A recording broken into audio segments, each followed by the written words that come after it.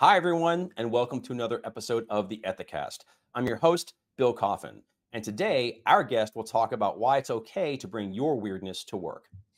Danielle Boris is an expert in talent management, inclusivity at work, and people-first leadership.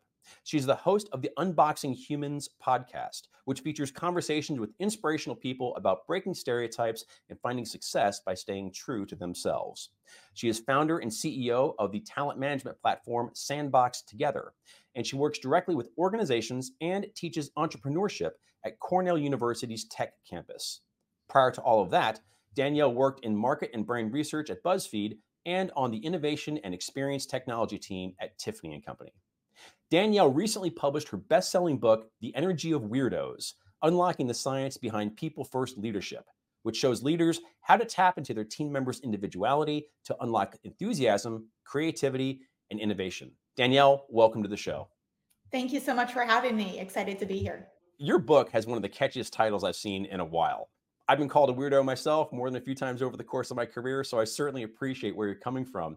A lot of companies struggle with giving employees the space to bring the full dimension of themselves to work. What is the first best thing companies can do to get out of their own way when it comes to making people feel like they're welcome, bringing their uniqueness to bear in a professional environment? Yeah, it's a really important topic and something that I've always grown up in my career hearing. It was, since I was 22 and had my first full-time role, I heard bring your full self to work. Like that's what we do here, bring your full self to work. And I wasn't really sure what that meant. I said, like, what am I supposed to bring if not my full self? And the answer is my professional self. But I think companies have to remember that that takes time. Building that level of trust with your colleagues and takes time. It takes a lot of slow buildup, right? And when we force it, it can sometimes be very jarring for an employee. So it is imperative that companies, you know, do team building activities to get to know each other. But Mhm. those activities should be focused, and there's a lot of great organizations and great consultants who work with this, right? On how we can build trust so that we can develop those relationships. Because at the end of the day, relationships take time, and bringing our full selves to work also takes time. And it starts by little things. How was your weekend? And an authentic answer, right? Not, oh, it was fine. Well, what did you do? Where did you go? How was that? Real curiosity and a human to human relationship. Now, your book mentions intrinsic motivation. So, can you describe what that is? And more importantly, how leaders can use that to really fire up their employees and improve overall employee engagement? Yeah, intrinsic motivation is motivating from within. And the best way to think about it is in comparison to extrinsic motivation, which is motivating with an external factor. So think of the traditional like carrot and stick model of motivating. The best way I like to describe it, especially when I'm on a podcast, is that you are all listening because you want to. No one is paying you to listen to this podcast. Bill, you're not offering anyone some free pizza or something that I don't know about. So you listeners are here because something was interesting about this episode. You enjoy listening to Ethicast and Bill, and that was inside of you. It was intrinsic. You're here from an intrinsic motivation. If someone were paying you or Bill was offering that free pizza, that would be extrinsic. And companies are really focused on those extrinsic factors. There's this mindset in work that no one will work unless we incentivize them with heavy vacation days, with bonuses, with free cold brew on tap at the office, ping pong tables, whatever it is. It's all focused on motivating from outside the self. And anyone who's done something because they enjoy it, whether that is work related or not, knows that they approach that task with more authenticity, with more creativity, with more interest. And honestly, they work harder at it because they're doing it for the love of it. So when companies can bring in intrinsic, to work, they can actually get better work out of their team members, and the team members enjoy the work more. So it's that shift that has to happen by focusing on what really interests people, what really fuels them. and giving work that aligns with that side of an employee. Engaging Gen Z can be a challenge, especially for millennial and Gen X managers.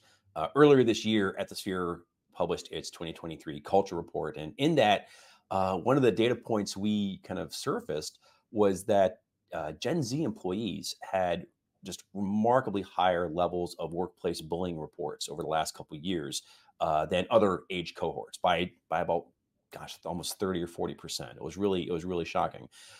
So I guess my question for you is, what are some tips you have for engaging our youngest generation of talent for whom psychological safety and inclusivity matter so much? Yeah, this really comes back to that subtitle of my book, right? Which is People First Leadership. It is so easy when we're in the throes of work and we have all of this pressure from leadership to meet our deliverables, to meet our timelines, and we want to do a great job, to forget that we're working with people, not with machines. And I have a whole chapter in my book that talks about how we're humans, not machines. Remembering that your team members, especially your employees, are people first, and putting yourself in their shoes. What's going on with you? I love this example from my own leadership where I had a team member who kept sort of not missing her deliverables, but it was really like right on the mark every time. And then there were some mistakes, and I would say, old school mindset, I would have gone into this conversation with her and said, you need to do better. You need to work harder. Why are you not working hard enough? These need to be in earlier. These need to be stronger. But instead, I went into the conversation and I said, tell me what's going on. Is there something I can be doing differently that will help you? Because I've noticed that your work recently hasn't been what I know that it can be. And she said to me, oh, I'm so glad you said something, because you've been sending me, this report that I need on this day, and then it's not enough time for me to turn it around, but I didn't want to tell you when to do work because I'm the employee and you're the leader, right? And it was something so easy. It was so easy for me to send that sooner. I just didn't know she needed it. So we ended up in a really great place, and her work soared. It was just incredible what her output was after that conversation, because I went into it not with judgment, not with being accusatory, but instead saying, this is a person, and maybe I have some responsibility here too. Let's just have a conversation and see what comes of it. So that people first is just incredibly important.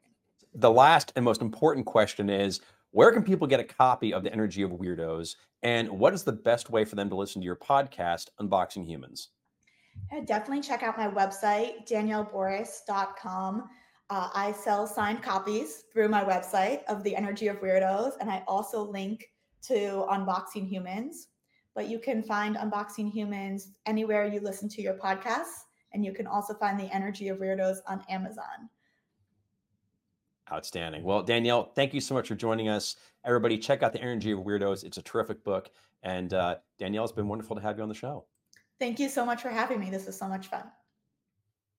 I'm Bill Coffin, and this has been the Ethicast. For more episodes of this show, please visit the Ethisphere YouTube channel at youtube.com/ethisphere. And if you enjoyed this show, please make sure to like and subscribe on YouTube or on our podcasting platforms at Apple, Spotify, Google, and Amazon Music. To learn more about Ethisphere's many exciting products and programs, including the world's most ethical companies, the Business Ethics Leadership Alliance, and our data benchmarking platform, The Sphere, please sign up for our biweekly newsletter, Ethisphere Insights, at ethisphere.com/newsletter. Thanks for joining us. And until next time, remember, strong ethics is good business.